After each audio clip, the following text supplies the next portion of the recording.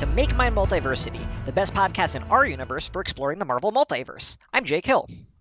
And I'm Elias Rosner. And this week, we are winding down our coverage of the Annihilation Saga with some sweet Sphinx action. Excelsior! Yeah, a lot of Sphinx in this these issues. Wasn't expecting the Sphinx, right? I mean, I was expecting him from the cover and the riddle of the Sphinx, but I didn't expect 4 issues of the guy. No one expects the Sphinx to come. I guess that's his real superpower, because I'm pretty vague on what those are. But we're not just reading a Sphinx solo series. We are almost through our coverage of the Annihilation Saga, a sci-fi epic which formed the modern incarnation of the team we now know as the Guardians of the Galaxy. The movies were based on this huge run. It is primarily spearheaded by Dan Abnett and Andy Lanning, and at this point they are pretty much the only 2 writers left standing. Everybody else who we discussed has departed, and we are reading the final issues of Nova, which is the longest running ongoing of this era, and we're also going to be looking at a Realm of Kings Imperial Guard story before concluding with the final issue of Nova. Yeah, it's kind of weird. It's one of our smallest ones, and I think when we get to the end, I'll talk more about my full feelings on this set of issues, and then Realm of Kings as a whole. It's definitely been the least focused of them all. Pretty weird place to leave a 35 issue series on, huh?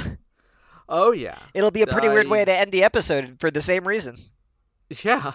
It's going to be especially weird because I have no idea how any of this is going to wrap up next time. But I'm getting ahead of ourselves. Yeah. So we are going to start by talking about Nova issues number 32 to 35. Those are written by Dan Abnett and Annie Lanning. There are issues illustrated by Andrea DeVito and others by Mahmoud Asrar. Inks are also by Andrea DeVito and Scott Hanna. Colored by Bruno Hang and J. David Ramos, and lettered by VC's Corey Petit. Booyah. Man. Have you ever read a comic with the Marvel and the Sphinx in it before, Elias? No. This is the first one I've encountered. And my first thought when I saw him was, is this Khonshu's sexy younger brother? See, what I wrote in my notes was that the Sphinx really felt like a dollar store Kang the Conqueror. That too. Because Kang loves ancient Egypt stuff. I guess. I mean, his whole thing is far more complicated than the Sphinx. The Sphinx just seems like he's some old guy who travels through time, and that messed him up. Oh, I wish. I looked up the Sphinx on Marvel Wiki. So it turns out, I'm not going to go into exhaustive notes because he's the Sphinx, but the Sphinx was a real vizier in ancient Egypt to a real historical pharaoh, I think Ramses II. Okay. But apparently a mutant. And I was like, oh, that's interesting. So I bet if he was a mutant in ancient Egypt, that probably ties into some story with Apocalypse. Nope. As far as I can tell, the Sphinx and Apocalypse have never met the 2 mutants of ancient Egypt. And then I was like, well, I'm sure the Sphinx has like cool time powers or something, or like, he's got mutant powers. And at the bottom of the wiki where it lists their powers, it just talked about the stones, the Ka stones. Mm-hmm. And there was just a list of things he could do with the Ka stones, but there's no mention of like a separate mutant power. So I'm assuming maybe his mutant powers are the same as something like what the Ka stone lets him fly. Maybe he can fly, and then just like superfluously, he also can fly because he's got the Ka stones. But like, I have no idea what this guy's mutant powers are. I hope he gets resurrected and put on Krakoa, and they immediately throw him in the pit. I hate the Sphinx. I think if we've reached this far, we're never going to see the Sphinx. That being said, these issues aren't irredeemable or anything. Like, I had fun with these issues, but like, man, the Sphinx. Why? Yeah, why did we need to...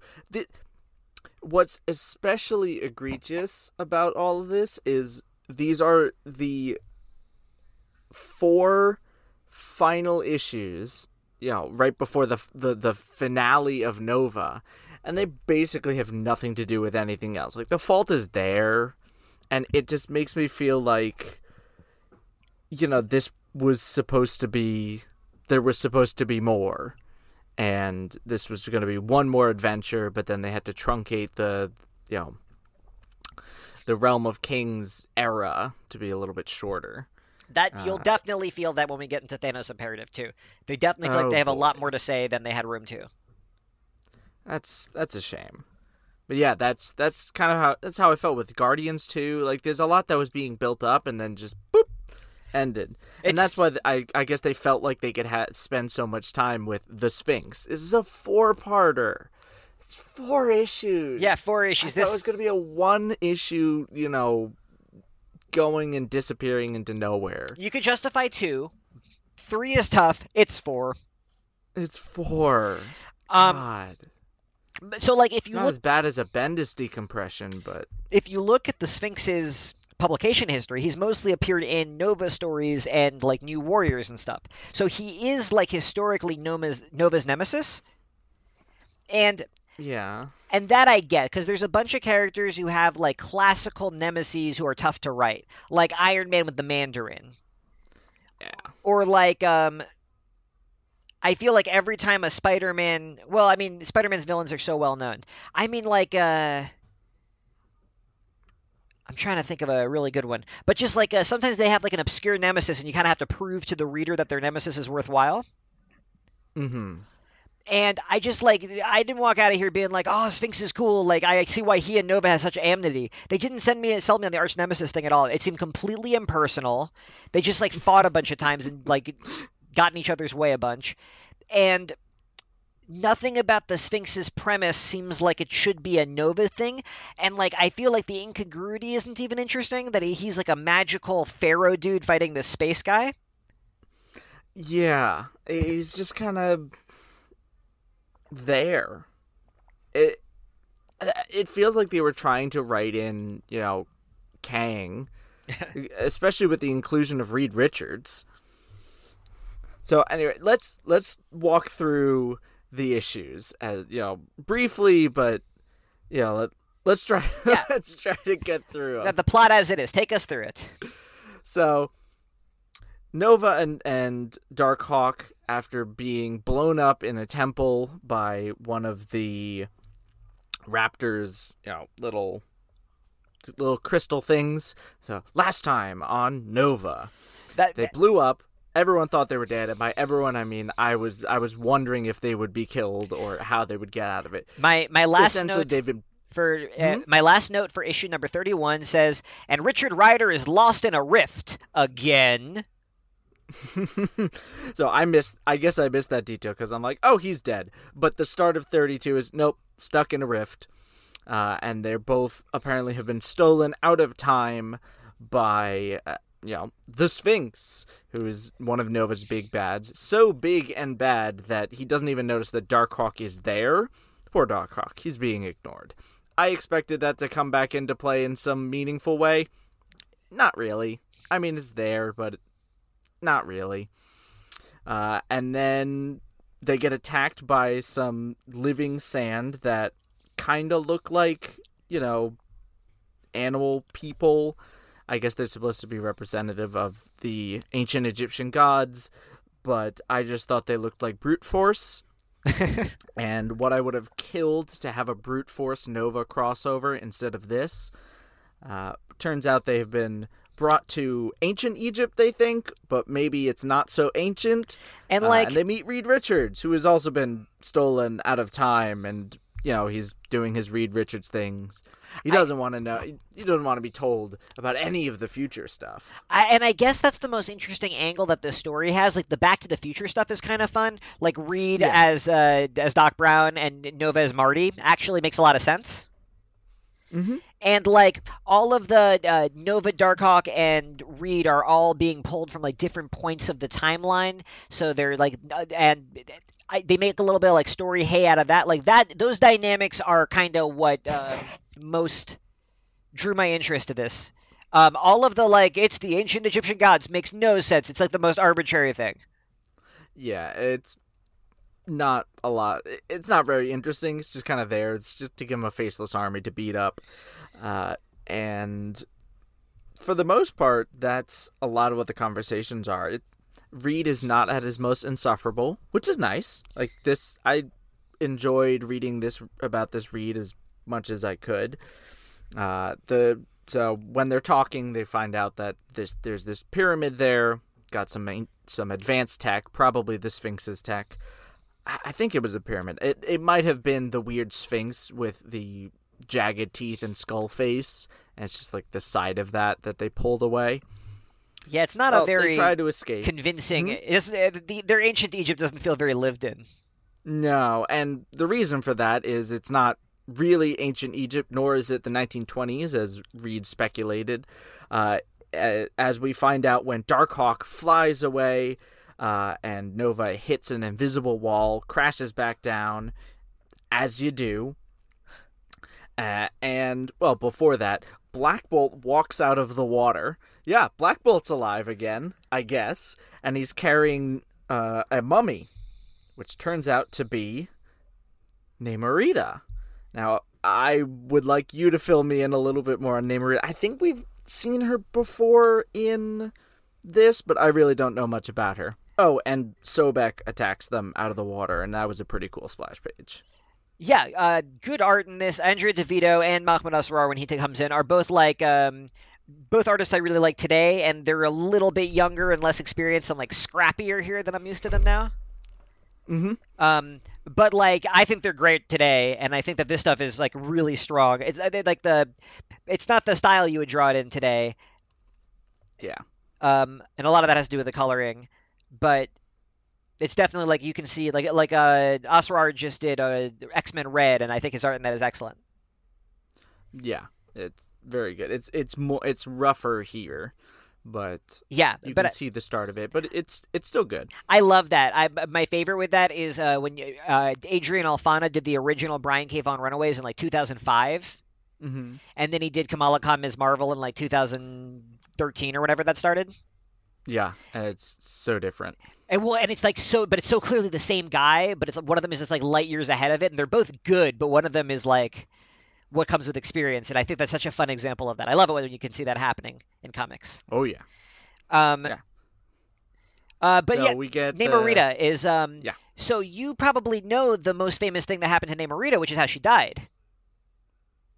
Oh well, yeah, they reveal that here, and I didn't know that she was even there. So Namorita died in the event of Civil War. Not in the event. She was part of the inciting incident. She was killed off. It happens in the pages of the main series, though. If you get the Civil War trade, the Civil War number 1 to 6 that Marvel sells 1 million copies of for some reason, because when you market a comic that hard, people will buy it even if it's not good. Mm-hmm. If you just tell them it's important. And you see Namorita explode there. And she's part of the New Warriors group that has a reality show. And then they're trying to film them capturing the villain Nitro, whose power is blowing himself up. And he blows himself up and kills a town. Yeah, they were in the suburbs. And they break into the backyard. And then they escape into a school zone. And because I guess Nitro is just that evil, he blows himself up and kills... I don't know if it was a school bus or the entire school. It was an elementary school in Stamford, Connecticut. Really playing on a lot of the suburban fears of terrorist attacks. Yeah, and Civil War is so sprawling and convoluted. There's a zillion stories. It turns, if you read the Wolverine series from that era, and yes, I have, because I hate myself, read every tie-in issue of Civil War just to say I did it. I have too. But the Wolverine series reveals that Nitro was on drugs at the time, and the drugs were amplifying his powers, and he didn't know it was going to explode that big. I guess that's a fine enough retcon. It's filled with all these retcons that are happening at the same time and contradicting. Civil War is insane. But Namorita was blown up in that, and a lot of her legacy after that instantly became that she was irresponsible millennial because she was making a reality show for the internet, and that's what led to these kids dying. And I always felt that even in the text of the story, that was a really tenuous reach. That you would because they didn't do anything provocative to even make this guy explode, and there's the footage of it is famous. It just seems such if a you wanted to critique the idea of reality TV and like a cops style show, there are so many better ways of doing it. Well, I never buy it within the story. Like I when people make Yeah. the arguments, they sound empty to me. Like even like the person who was writing that didn't really believe this. Hmm. Incredibly stupid story. But so Namorita is Namor's cousin, and Namor's like extended family has been introduced in all sorts of weird Defenders comics over the years, but notably Namorita was in the classic lineup of the New Warriors, which is the team that Nova was on with Darkhawk and Rage and Justice, and I'm probably leaving out all sorts of fun New Warriors. Just maybe. What's your experience with the New Warriors, Elias? That I have none. My experience is watching them get blown up in Civil War. I know Scotty Young did one, which was the precursor series, which was them having a reality show. But that's it. As with anything, I definitely know there's some good New Warriors comics. I had this awesome lady when I worked at a comic store. I had this awesome lady in like her 40s who grew up reading New Warriors, who was just trying to reread it and collect it all in trade, which I thought was adorable. Mm-hmm. She and her sister used to buy it. And she told me this whole cute story, and every time Marvel had a new collection, she would just keep reading the story. It was her thing. So I read some of the comics on her recommendation of some of her favorites. So I've read some New Warriors comics, but like not my thing. Mm-hmm. Yeah. And Nova and Namorita are real like a football player cheerleader in that book. Like that's kind of their attitude. Gotcha. Nova's like he's like an insecure jock, and Namorita is like a real like compassionate, classical styled Stan Lee pouty love interest. Mm-hmm. Is their dynamic in like the 80s comics, and it's fine or whatever. But my big issue with these issues, I guess I just played myself, is Namorita comes out of nowhere. Like so she gets revived here. Yeah. And you quickly get filled in on this story and that she had this like love story with Rich, and she got blown up when he was fighting at war, and he came back to find that she died horribly. But never has he in the pages of the last 31 issues like he talked about it in passing with some friends. But it was never really at the forefront. Like Namorita was not a meaningful part of this book. Most of his, worries and whatnot were more prescient. They were more related to the Nova Corps, and whenever he thought about the New Warriors, he thought about the New Warriors as a group and not as individuals. Which makes it even weirder that they're presenting her as like this great love here, because like it would be like if your college friend you heard your college friend died and you ran into all your old college friends and just like you talk about it mournfully in passing before moving on to other topics. That's how he's talking about the death of the love of his life, apparently. If all you've read of Richard Rider is this series, which for both of us at that point was true for me and is true for you now, I think. Mm-hmm. And in issue number 31, I told you in the next issue, Richard is going to be confronted with the love of his life. Who would you have said? I don't actually know. I would have said Gamora. Just like in this story, that's kind of how they're setting her up. Like she's his great love story. There's a ton of interesting and good Richard Gamora love stories since Annihilation, and it's not working out for them. They're kind of on the outs right now. But yeah, Gamora's kind of been pushed to Warlock. Yeah, in a way that doesn't feel true to her relationship with Richard. And if you're doing like a big romantic finale to the series, the only thing that makes sense is Gamora. That's who's been in the series. Yeah. I wonder if it was a editorial mandate.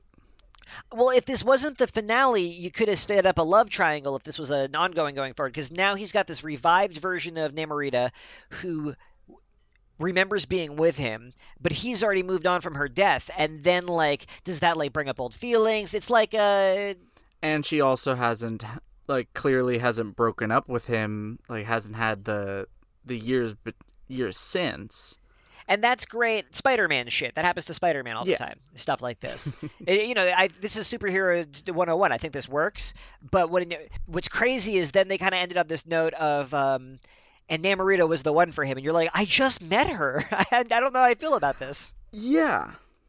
But in this story, Namorita comes back, Black Bolt carries her out of the river, and then we get a lot of jargon about the Sphinx and the Sphinx's secret special tunnels, and, eventually we find out why who the Sphinx is battling, and we get each of the characters get to have some nice regrets, and like, how could things have been better? And for some reason, Namorita is right there at the top, and not a single mention of Gamora.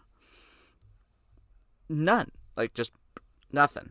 If you told me that the Gamora thing was like not that serious a relationship to him, I would also buy that. But just like she's the only person who he's been really romantically involved in. He seemed to care for her. I feel like what this was them trying to bring Nova back to the main Marvel continuity. Not like main Marvel, but like Earth. Like, rather than centering him in space, they were trying to center him back on Earth with the other heroes. And I guess it's kind of a folding in rather than expanding out, which is what the rest of the series had all been. Yeah, and actually at this point, these issues I think are coming out roughly concurrently with Secret Avengers. Mm-hmm. Those first issues were written by Ed Brubaker of that series, and Nova plays a pretty big role there. And he like teams up with Captain America, and they go to Mars. Oh wow! And it seemed like they were aiming for like maybe like a Richard Rider on the Avengers thing, and then it goes in a different direction, as we'll talk about next week. Yeah. Well, whatever the case with that, in the end, the rest of this the rest of these issues are just more battles in between young Sphinx and old Sphinx. Apparently, the Sphinx was being riddled by temporal cancer. This is all classic Kang shit. Just young Kang fighting old Kang. Yeah, and I mean, of course, cancer being next to the fault. I'm like, well, that kind of plays, but I was expecting Cancer versus Sphinx. I mean, that's what I was expecting. Stay tuned with that a little bit, but not not that it's satisfying, but with more explanation, you'll see. It is somewhat explained. Okay. One thing I liked is so they have this setup where the time displaced superheroes are fighting a bunch of time displaced villains. The whole thing is very Battle World, which actually is kind of fun. It's like a little mini Secret War. Yeah, and like we get Moonstone. Right, and then the villain lineup here, like Moonstone is really fun. I love Ulysses Bloodstone. You know Ulysses Bloodstone? Yeah, vaguely. I know Elsa Bloodstone more. So he's like a immortal monster hunter, and he just like brutally goes across the world killing monsters, including like innocent ones trying to live in peace, and he just like tears them apart. And he trained his kids to be like scary Buffy assassins. Mm-hmm. And he just like sucks, and he represents all that's wrong with British imperialism. He's super fun. It's fun to watch him get his ass kicked. It is fun. To Star God is there. I love Star God. I don't know who Star God is. He is John Jameson, the son of J. Jonah Jameson, who's been cursed by a werewolf from space to have the powers. I didn't know his name was Star God. Yeah, he's got the powers of a star god. Okay. I liked the Gorgon Black Bolt battle. Yeah. That was good. That was some good drama. And yeah, well-written drama. Like I said, a lot of this execution is like real fun. Like Abnett and Lanning are great at just like writing an ongoing superhero comic. Yeah, and it felt like this was another place where it felt like they were thinking to the future, because they kind of teased that Medusa is going to die in something called the Shadow War. I'm like, what's that? I don't think we're ever going to get it. No, classic stuff though. Yeah. It was just them trying to be ominous. Shoot, I'm gonna say something out of turn or forget exactly the wording of this, but Chris Claremont famously was foreshadowing a big conflict in his X-Men in the 80s. Mm-hmm. I don't think it was called the Shadow War, but it was gonna be like a mutant war with the Shadow King. Yeah. And it never happened? No, and it never happened, and all his Shadow King setup ends up getting resolved by different writers in different ways. Damn. But I wonder if Abnett and Lanning knew that and were like playing with that idea of like Medusa dying in a huge war against the Shadow King. And I mean, because this is outside of time and everything, you get to mess around with that. Darkhawk gets to battle himself or the other raptor again. Yeah, it's fine. They battle in a tree. It's battle a tree. It's cool. You really sold me on Darkhawk, and I like these evil Darkhawks. I think that makes sense for like the mythology of him, and is super spooky. Yeah. And eventually, old Sphinx gets both Ka stones and goes all megalomaniacal and giant and Galactus, and they basically have a big Galactus fight for the next issue. Yeah, classic, like you do. I think Richard's fought Galactus like twice so far in this run. Something like that. The way they defeat him is they exile him back into the real universe, because the only reason that he's able to survive with 2 Ka stones is because he's in the Fault, where time and space are broken or something. So they send him back, he dies, and Nova, pensively reaches out to grab Namorita so that she doesn't die or something. Everyone else goes back to their own times, thinking it's just a strange dream. But then it turns out Namorita was pulled through the Fault. Yeah, which is like not supposed to be able to happen. Yeah, and she's alive again, I guess. But this was also a version of her that was pulled before she was part of the New Warriors. The Civil War part. So I don't know how they resolve that paradox, unless it's just she lived her life, she died, and then there's a new one here. I don't know. Whatever the case, she's alive again. And that's it. Yeah, that's the end of these issues. Well, I mean, if this was an ongoing, that's a pretty good cliffhanger, but because this is now becoming like the central conflict, that's super weird. Yeah, it's super weird, especially because you reach the end, you're like, there's one issue left. How are they going to resolve all this? We're going to have to hold that thought, because the answer is actually complicated, so we're going to take an entire time to talk about that. But first, we're going to take a quick commercial break. Hello, we're the hosts of the Multiversity Manga Club podcast. I'm Emily. I'm Zach. And I'm Walter. Each month, we pick a manga to read and discuss among ourselves. Past books include Monster, A Silent Voice, and Pokemon Adventures. We also look back on the past month's installments of Weekly Shonen Jump, discussing the highs and lows from the Viz anthology. We've even discussed notable manga adaptations like Netflix's Death Note. At the end of each episode, we announce next month's book club pick, so you can read along with us.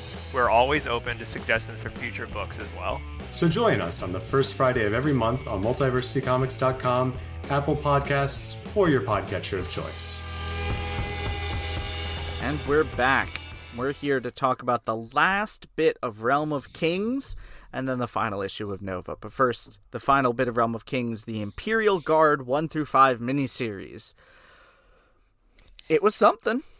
I will say it was fun to read at times, but I definitely found myself in the first issue going, why? Why is this a thing?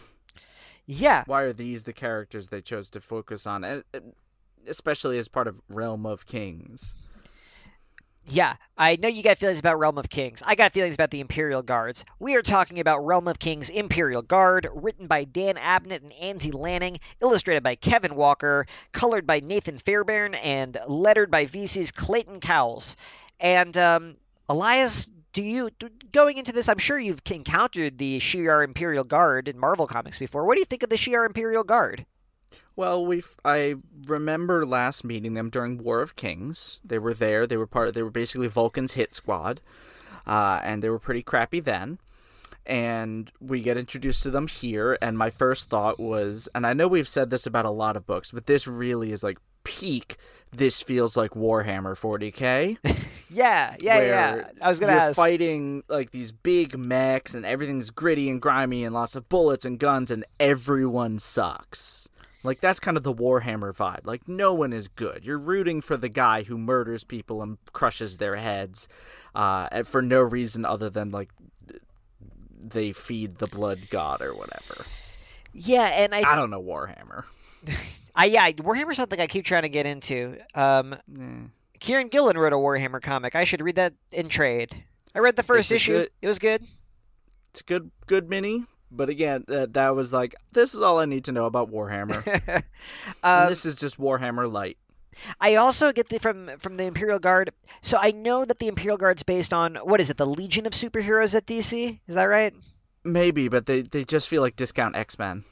Well, they fight the X-Men, but the Claremont, if I recall, was doing a thing where he was just like, it'd be really fun if the X-Men could fight the Legion of Superheroes, because he liked that book over at DC. Gotcha. And it was just the classic lineup. I hope I'm getting Legion of Superheroes right. I mean, that would make sense. They're the only big team over at DC that feels like this. The Imperial Guard, I'm looking it up. Yeah, each one of them corresponds to, so like, I'm trying to look at guys who I remember showed up in this one. Like, Mentor is supposed to be Brainiac 5. Kazar is supposed to be, or Smasher is supposed to be like Ultra Boy. Starbolt is supposed to be like Sun Boy. Gladiator is supposed to be Superman. Oh. And Neutron and Plutona are supposed to be... Oh my god. Saturn Girl and... I don't know. So yeah, I don't know the Legion. I don't know the Legion that well either. But so I know it's supposed to be an homage, but it never feels like... by reputation, the Legion comics have like great characterization, and I know people really love those guys. Mm-hmm. The Imperial Guard always feels like I'm trying not to say it derisively, like somewhere between like G.I. Joe and like a Clone Wars kind of thing. Where like each of them have like a gimmick and like a move set, and that's kind of their whole thing. Yeah, it's just like this one is their personality is just kind of one note. Yeah, like this one is on fire and he's hyperactive. This one is real big and he loves sandwiches, right? Yeah, Mentor is just kind of a grump, and he's super smart. And then, Gladiator's Gladiator. But then you've got Wild Child, I don't know his name. And his whole thing is he hates other people. Yeah, or whatever. And Wild Child, I don't know his name, like really sums up how the Imperial Guard come across to me in this miniseries. Oh, Fang. His name is Fang. But despite that, there are a couple characters I liked, and I did have a good time following some of them. Mm-hmm. Like, I was happy to see Lady Araki and Talon are still conspiring, and I was like, oh, this is building up the courtroom stuff pretty cool. I like the Talons and their relationship to Darkhawk and their space alchemy, and as like an order of assassins working for this corrupt politician who's ostensibly on our side. That's pretty thrilling. Yeah, that was pretty cool. And especially because, like... what was it? Sorry, I just totally blanked on what. Oh yeah, Counselor Araki. I don't think they're really in collusion. Like they're not working together. Because Talon replaces Araki and then puts her in stasis. It's like he's pretending. Like I don't know if Araki even knows Talon exists. But that makes it even more interesting because you've got whatever the House Araki is. Plotting, and then you've also got what Talon is plotting, and maybe those would have been at odds, or maybe they would have aligned. You never know. Love that stuff. Love that stuff too. Yeah, and they're doing the like Assassin's Creed of it all really cool. The Talons are super freaky. Yeah, they're super freaky. We opened the comic on a big battle on a planet, of course, and then. Of course, Gladiator swoops in after, doing the battle stuff. He's not supposed to be doing that. He's not supposed to be getting his hands dirty anymore because he's now the Praetor. He's now the leader of the Shi'ar Imperium. And he has to be stuck in a courtroom on a throne hearing people talk about meetings, and he's so fucking tired. And when I said there's characters who worked for me in this, Gladiator is a big one. And actually, that's awesome, because Gladiator, he was on my beloved X-Men cartoon in the early 90s when I was a kid, and he's been showing up in X-Men comics all the time. His son showed up in a really wild Jason Aaron run of X-Men. Gladiator's great. No, and I never was interested in him for any of that. He was just always around. he had this like wild look and this uncertain power set, but this really gave him a conflict where I cared about his inner life of him like struggling as this like soldier man of action to like have the patience to do what he needed to do, and he's like doing it because he's committed, but it's like really a struggle for him. Yeah. That's interesting to watch. He's trying to overcome it. It's interesting to see people like work to overcome their personal failings to do what they got to do. It's great. Yeah, it was really great for that. And his through line was probably the most compelling, although I have to say I'm surprised that by the end I started to feel for Mentor. I did not like Mentor at the beginning. I didn't like any of them really, but by the end they did a really good job of actually making me come around to, if not being, liking the Imperial Guard and wanting to see more of them, but by the end of the story they made me empathize with them. They humanized them really well. Yeah, and that's hard to do, especially with semi-generic characters. They make me feel old when I read, because I completely agree, and I feel like they do it so effortlessly, and I'm just like, kids these days, they don't write like Abnett Lanning did in the 2010s. But like, I think they're really carrying over a sensibility. What I think it is there used to be longer continuous runs, like while you could trace a writer, the numbering never broke, and the story would pick up issue to issue clearly from the last thing. Yeah, and because issue to issue there was more episodic, it was a little bit easier to do that, because you'd be like, oh, Spidey's going on an adventure downtown today. Like, that was kind of the vibe. But nowadays they reboot everything so much that I feel like if that's all you've ever known, it's harder to know which threads to pick up on because there's so many abandoned ideas because of all the starts and stops. And Abnett and Lanning are just bringing in the sensibility of like you have the expectation that you're going to go on forever, so you just like layer, you go at your own pace. Mm-hmm. And nowadays I feel like people are like, I'm going to get canceled by issue 12. I better set this up for that. Which can also be good. Like, you want something that has a satisfying ending, but also if you've got something that can play into the grander soap opera that is the Marvel Universe, the DC Universe, or whatever, that's great. Especially when, like, you reintroduce Raza Longknife and Ch'od. Yeah, and so those are the other two characters that really worked for this. Raza, like, really got to reflect on the events of War of Kings in this way that I wasn't sure we were going to follow up on. And X-Men Kingbreaker. And X-Men Kingbreaker, that amazing comic that I didn't read. But, like, I think that this is what is often missing from, like, Marvel events, is that a story never feels complete until, like, the characters have had time to reflect on the story and, like, see how they've been changed by it. Yeah. And events always end at the climax, where just, like, they're about to go through a big change, and then they're like, tune in next time. And this really makes, like, everything that Raza went through, where he got infected by a symbiote, and he seems, like, really troubled by that experience. Mm-hmm. Like, that was super compelling for me, and I liked how it tied back to the events of the previous event series, and it made, like, a bunch of stuff feel consequential.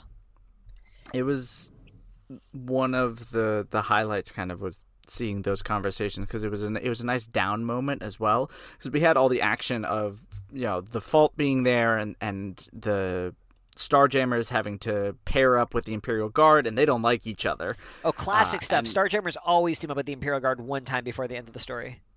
It's really funny though that we're technically supposed to be on the Imperial Guard side because they're the point characters, they're the ones in the title, but I'm like, no, the Starjammers are so much better.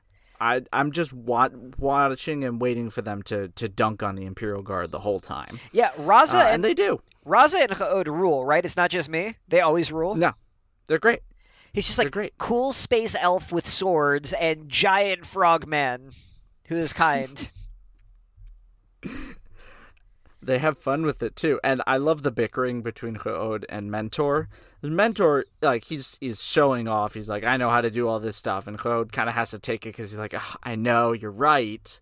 I don't like it, but you have identified these problems. But then he gets to turn around and be like, come on, dude, get out of your head. Yeah, which effectively sells Mentor's, like, know-it-all thing. Yeah. And Ch'od just comes across, like, so serene. I feel like Ch'od would be voiced by Keanu Reeves. I hope they cast him whenever they do a Starjammers movie. Of course. I just I just saw I just saw Bloodsport in a movie. Anything's possible. Oh wow. Bloodsport was played by Idris Elba in a film. Oh my god. Yeah, Keanu Reeves can play Cha'ad. Yeah. Yeah, he could. So, back to whatever was happening in Imperial Guard. They're flying through the rift, and then they get swallowed by dead space cancerverse whale and proceed to fly through a really messed up alien H.R. Geiger style internal system, and they're attacked by they describe it as basically the immune system of this dead organic ship space whale. Sure. And it's pretty messed up stuff. That sounds like but, Farscape. Yeah, but it's what you expect from the big creepy rift. Well, and what I love about this is such a good wrestling build, where in a bunch of different series right now, they're just like, what's in the rift? And you're just like, tell me what's in the rift. And they build it up for months, and then at WrestleMania, they open the rift, and you're like, yo, Cancerverse. It's a really good build, is what I'm saying. But they already revealed what's in the rift back in Realm of Kings #1. They just teased it, though. You do not know the half of it. Oh God, really? Yeah. They're building to like a big villain reveal. They're gonna have This is all for. Oh, really? They do this so much in the '90s so poorly, and I think it's done so well here. They do this with like Onslaught, and they did this with Strife.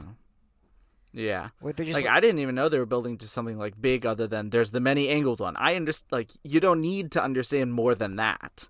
You're like, oh, it's the big bad. It's it doesn't matter. And I guess if they pull it off and it matters, that's good. But if they're building to something like Judas Traveler, his mysterious orb of stupid. Yeah, well, that's exactly what I'm saying. It's done so poorly, but I feel like this reveal. I mean, we'll talk about it next time. You'll tell me. Just all of this build-up of like, you won't believe what is going to happen in the finale when they have to close the vault is like, you won't believe it. It's unbelievable. Okay. And it's and this sells me on it. It's spooky, and the Geiger stuff is cool. I think that the Kevin Walker art like totally does what it's supposed to. Mm-hmm. Yeah, there were times in it where I'm like, it really varied in quality within these 5 issues, which surprised me because normally it was pretty solid. But yeah, I don't know, it was a little. Sometimes it felt a little over-inked. Like there were too many. Lines, but not cross-hatching lines. Like, people just felt a little too wrinkly. Yeah, that's what I was saying earlier with like even with the other artists on the Nova issues. Mm-hmm. The style of the day is really like dragging down what I know will eventually look better to my eyes today. Yeah, and no one has pupils. No one. Everyone has Youngblood disease. That's a very, like, stylized superhero thing with the masks. Yeah. Like, even, I don't know, it's just really weird to not see a single pupil on any of the characters. Yeah, it was a little disarming. So, I like all the Gladiator stuff towards the end with all of he could barely contain his rage, but he's got to, like, remain calm. Yeah, and he imagines destroying and killing a whole bunch of people at the table because that's just, that's his thing. Oldest trick in the book, but very effective in the moment. Oh yeah, I thought he actually went for it. I'm like, oh no, that tracks. He finally snapped, but at the same time, I'm like, no, he wouldn't risk the Imperium like that. He's too self-controlled. I mean, it's a testament to him that my reaction was just like, if he thinks he can get away with killing these guys, I don't see why he wouldn't. I felt like he was kind of calling his shot. He was like, yeah, I can get away with killing these guys. What are they going to do? Fair point. Because Gladiator's powers come from his confidence. So I feel like you got to sell him on being confident. And that was showing how he's shaken, right? Because if he wants to kill those people that he's holding back. Yeah. He feels contained. That's a good point. I thought that stuff worked. I also we closed the loop a little bit with the Khazar stuff from the one shot where like evil Khazar happened. Yeah, and it doesn't happen right away. I was very confused. I'm like, oh, hey, Quasar is here. Does this mean that this takes place in between the two scenes where, you've got, Quasar fighting big evil monster trying to escape the planet, and then you've got Quasar back at Pegasus, and maybe in between those two, there's this. I thought the entire Imperial Guard was going to get slaughtered, so would Quasar, and that's when he would get possessed or whatever and show back up as possessed Quasar. But no, that's not what happens. We don't actually find out exactly what happens until Nova 36, but I thought that would have been cool. But that's not what happened. Well, yeah, and I think this is supposed to be between those scenes, and that's one of the reasons I'm happy we read it in this order. Because that was cool foreshadowing. I don't know. It makes the whole thing feel better paced to me. Yeah, and I mean that one shot I think came out first anyway, so it was a good placement for it. But once Quasar crashes on the ship, that's when the Cancerverse X-Men attack. And this was when I really felt like the Imperial Guard was discount X-Men, as the Cancerverse X-Men just brutally murders them. Slowly picks them off, and it's pretty intense. I'm the giant brain Xavier.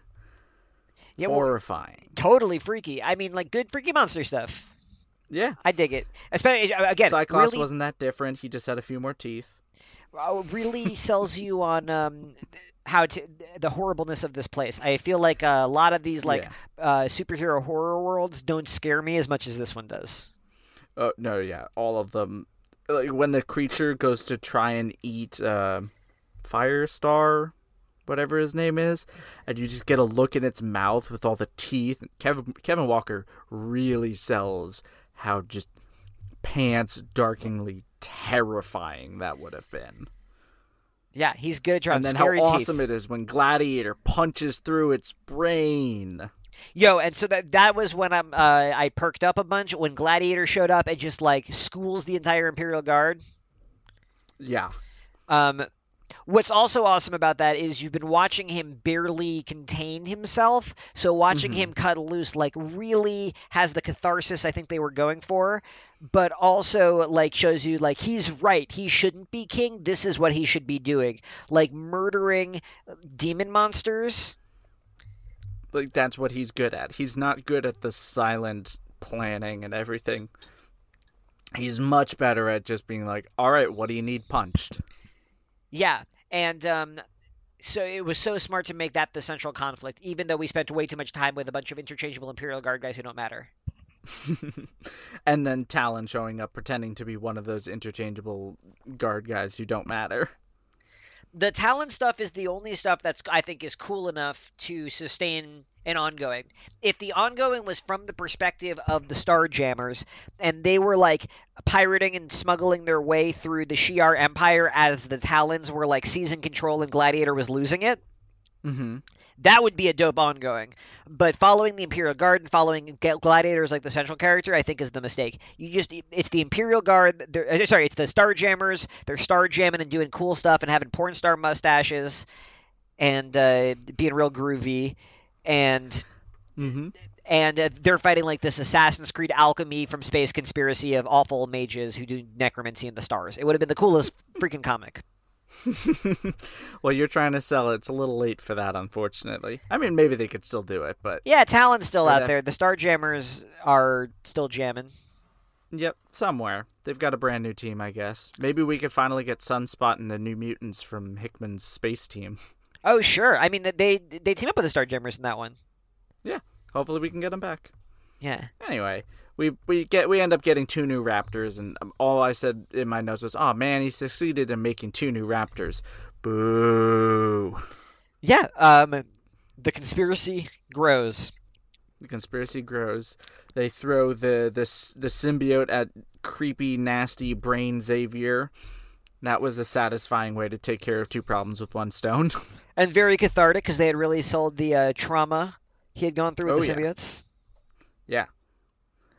And then we get Gladiator bringing back the corpse of one of these murder creatures to drop in front of the Inhumans, as Gorgon continues to be just the worst, just yelling and being stupid. I don't like Gorgon. I don't like his characterization through here. I mean, it's consistent. It's just I don't like him. I like Gorgon okay, but I have affection for him from other stuff. Yeah. And we end on a really quiet, somber moment of, the Imperial Guard kind of mourning their losses. And the final page is just this huge splash page of just these tiny little memorial lights on the wall with a Fang at the bottom for scale. And, I mean, whatever else I could say about this miniseries, this ending was keeping in tone with what they were building. Totally. It was a little at odds with a lot of the more bombastic horror aspects, but a lot of it was kind of the more subtle, somber drama of the Imperial Guard just slowly losing people and being a team that's kind of always been on the outs and slowly falling apart in war. We open with a death of one of their teammates, and it's kind of brushed over, but as we go on, we see that each death did matter, and the more deaths there are, it weighs on them. Yeah. Could have been better. They totally hit that tone effectively. I think from your tone, I'm reading that you are kind of question whether or not that was the best storytelling choice to go for that sort of story. And I think that I agree, having just seen The Suicide Squad and liking John Ostrander, who was a contemporary of Abnett Lanning, his Suicide Squad comics in the 80s. Mm-hmm. I feel like that would have just been a better tone and a better mode for this. Was kind of balls to the wall, laughing, darkly gallows humor stuff. Yeah. And this is a real somber meditation on being a space secret service. Yeah. And I think it's also because they try to mash the two tones together. It's not full on Richard Rider in Annihilation sad boy. Yeah, that was very melodramatic. Fully that war stuff. Well, especially because this isn't the war. They're U.S. Marshals. Yeah. Shi'ar Marshals. But I'll tell you... I still like the ending. Yeah, I thought it was effective. And I'll tell you why I think this entire story is pretty effective. Mm-hmm. And I want to tell you why I think Realm of Kings as a whole is somewhat effective, although definitely feels a little slim. Well, let's close out good old Nova, and then we'll talk about that. Sure, the final issue of Nova? Yeah, why not? Absolutely. So, in this final issue of Nova, number 36, we are no longer fighting the Sphinx. We are dealing with a villain who was established in an earlier issue, who is definitely a loosely hanging thread, and that is the dark evil version of Kazar, the guy who came back through the vault. Yeah, he was in one scene, and then we did nothing with him. Yeah, well, that's an appropriate amount of time in an ongoing to plant a little seed and wait for it to grow. Yeah. So we get Nova. He's kind of touring Pegasus. He's talking with evil Quasar.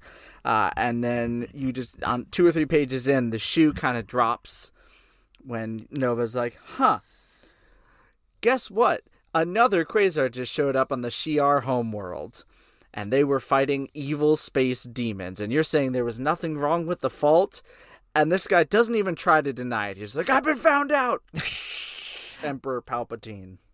I mean, clearly they had to rush because this is the last issue, and this does not feel like how much time they were planning on. No, yeah, it felt like this should have been a lot more teased out. But I was suspecting and I love a lot of that. I love it. This is perfect. I wish more often comics would just in the page 4 be like, all right, we're fighting, just you found me out, and just totally play a card that they've been holding for a long time. I feel like you would wait, you'd build and build for an entire issue, then you do it on the last page, then the next issue would start. But this just felt crazy because it was you know what? This isn't even this seed isn't even the most important thing on our plate. We got places to be. Yeah, that sounds about right. I wish it was a little more. What's the word for it?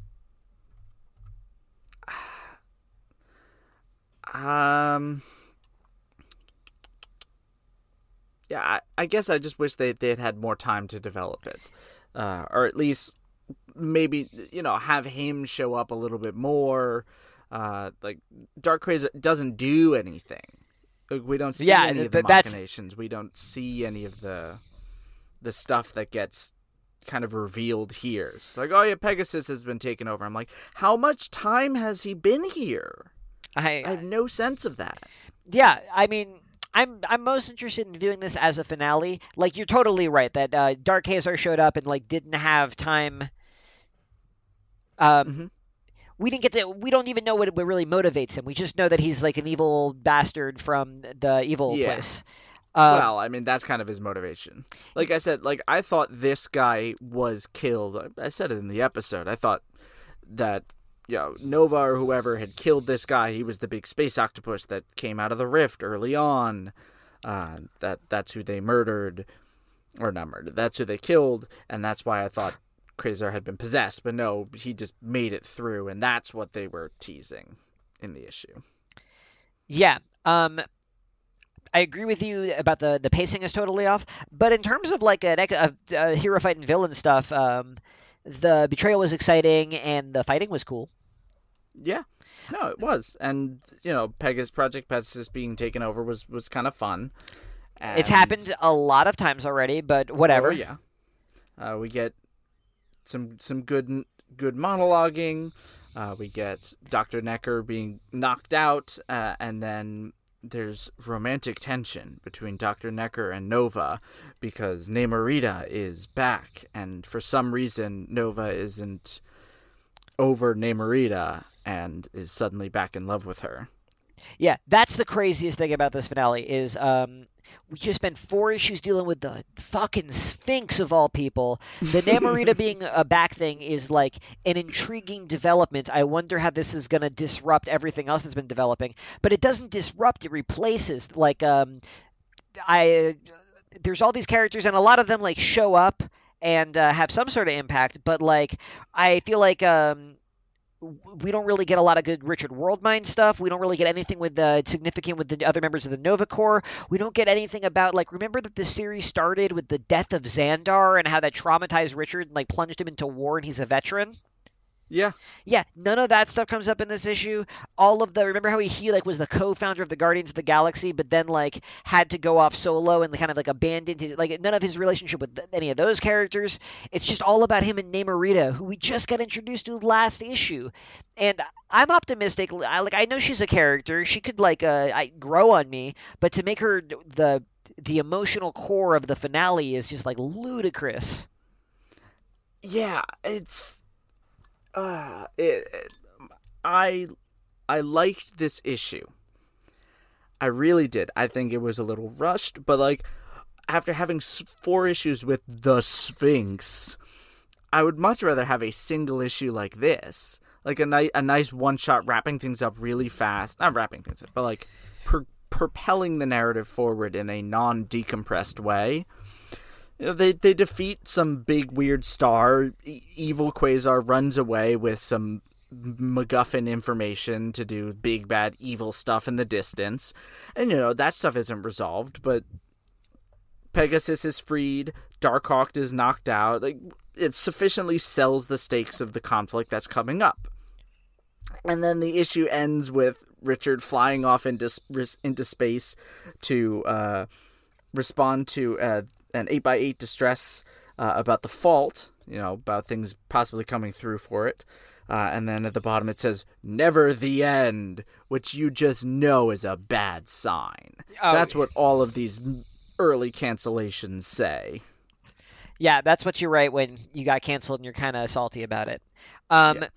Now, I do have a Big Brain Galaxy take that I will save for the end of Thanos Imperative, because I kind of know what happens at the end, because I've read modern comics and they've talked about it.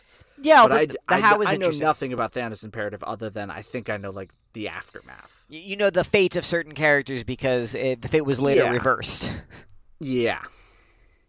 And I wonder how much of that was influenced this series ending where it did, or if, that was always the end, but Nova was supposed to go for many more issues or whatever. I don't know. I am pretty. It's very clear that these cancellations were sudden. I think you're absolutely right. I think they do a pretty damn good job with the ending, considering the circumstance. Which is also what I feel like you're saying about this issue Nova 36. Is you're like, strangely, these guys are all such pros that this works as an issue, even though it's completely like derailed by the circumstance. Yeah. What I think, what bums me out though, what I feel like what could have been is there was a great. But do you remember the Nova Annual that was part of Annihilation Conquest? Mm-hmm. Where we jump into the future and we see Richard Rider, and he's lost the Conquest War, and the Phalanx is spread out throughout the galaxy, and Earth is they're trying to liberate Earth, and then he has to fight all the heroes of Earth as like Phalanx guys, and it touched upon he meets the son of the woman who he failed to save, and he grew up to become a soldier, and he's got feelings about that. It was really emotional, and it was just like a future that could have been, that also like had him remembering a lot of like important moments in his life story. I feel like that's what you need this finale to be, something with that sort of with that weight. Yeah, and instead it's a lead in to the next miniseries. Yeah. So in that, the issue didn't work for me. It worked for me as well as any Abnett Lanning issue at this point works, which is pretty dang good. And I think that this era, Abnett Lanning was on fire. I think that they've been writing comics for a while at this point, but doing these space comics really unlocked something for them. And they didn't do that many more comics as a partners, but I would continue. They had a great Heroes for Hire run that I really like. Mm-hmm. Worth checking out their other collaborations from around the same time. And I guess the other thing I want to follow up on now before we get to the next time is what happened to Garth and Saul? We never followed up on that, and it's been eating at me. Oh, yeah, and it's worse than you think. I'm pretty sure in limbo forever. Oh, we don't follow up on that tease? That was such an important tease. I don't think so. That's how. Man. I might be mistaken, but that's how it be sometimes. Oh, man. That's disappointing. I was hoping maybe he'd show up again in Thanos Imperative. That's what I thought would be showing up in these issues, and not the Sphinx. The Sphinx! Oh, my God. Can't get over it. I was actually excited to find out what was up with the Sphinx, but now that we have... Oh, he's a buffoon. He's a buffoon. Sphinx blows. I had some criticisms of these issues, but I have to say, I think that Realm of Kings ultimately was a success.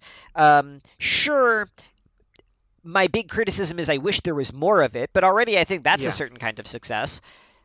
And moreover, where this leaves me is really bummed out that next time we're doing the finale. I would love to read years of comics set in the status quo. It's one of the only times that I feel like Marvel space stuff often feels like a theme park version of these planets that they go to. It never feels like a society with a culture. They're always just like a bunch of silly Kalamazoo Dr. Seuss syllables. Yeah.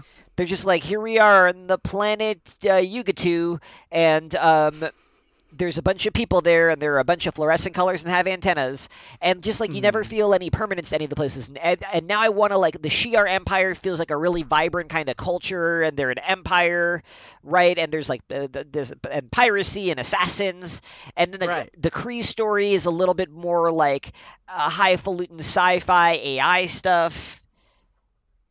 Right. Yeah. It's.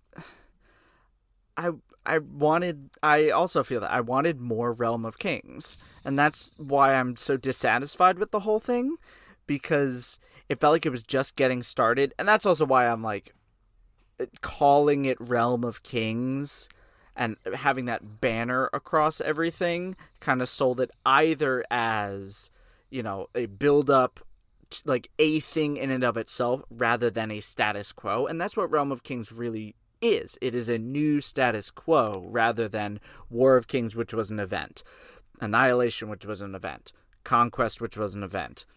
It's kind of like they didn't brand Guardians of the Galaxy the Guarding era. Yeah, it's kind of like how they did Secret Invasion, which just ended, and now running contemporaneously with Realm of Kings is Dark Reign, which is what every issue was in those in that story, and then that wrapped up in an event called Siege, and that was back to being like a crossover event. The Marvel marketing at this time was really bad, and it was about to get worse. Yep. So, I guess I'm dissatisfied not with Realm of Kings in actuality, but with Realm of Kings the marketing, and, as is often the case. And Realm of Kings the circumstance. Like, it's such a bummer that we don't get to explore it more. And I'm sure they would have had to do like another huge cosmic war before too long. But yeah, it just would have been so fun. I love the status quo right now. I love that Blastar is king of the former conquered Kree throne worlds. There's just all these like cool politics and territory that's been ceded, and like the Skrull Empire is shattered, and the Medusa is ruling the Inhumans. Like, that's a status quo. You know, Medusa moves to New Jersey after this. What? Yeah, really? After Infinity, when they're doing all the Inhumanity stuff, Adelan. Oh, wait. That's like right around here? Just we don't spend a lot of time looking at Medusa the Ruler. That's the next big story that happens, is she gets brought back for that. Right. A bunch of this stuff ends up, Jonathan Hickman picks up on some of the Inhuman stuff in his Fantastic Four run, which is great. I should reread it a million more times. There's an amazing issue about Ronan and Crystal. It's one of my favorite issues in his run. It's clear that Hickman has a lot of affection for this Annihilation saga. Yeah, but by and large, these characters never get focused on in this way, and Marvel will largely drop having consistent space stuff for many years. Yeah. I'm going to talk more about that. Consistent ongoings for many, many years. It's weird because there's a dry period after Thanos Imperative. The Guardians don't show. None of the characters show up again for a couple years until they show up in Avengers, and then we'll talk about that next time. Yeah. Yeah. In the meanwhile, Elias, if people felt that this episode was too short, much shorter than our usual timing, and just like needed more Elias Rosner content, where should they go looking for you? Well, they could go looking for me.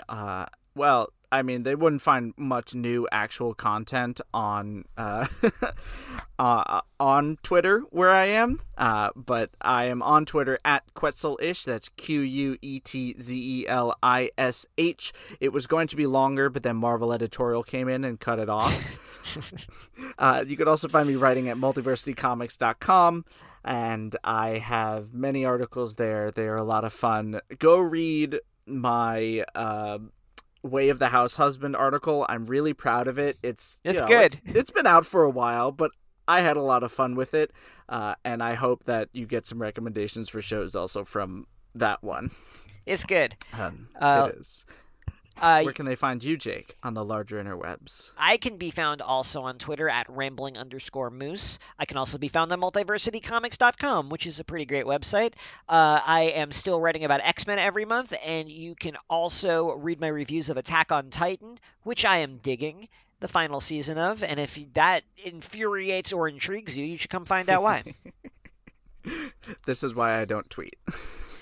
Next time, if you needed to be told, we are reading the Thanos Imperative. That can be found in trades called the Thanos Imperative, but if you're a real issue hunter, it goes Thanos Imperative Ignition number 1, then Thanos Imperative numbers 1 to 6, and then Thanos Imperative Devastation number 1. And we hope you enjoy it, and we will see you there. See you next time. Excelsior.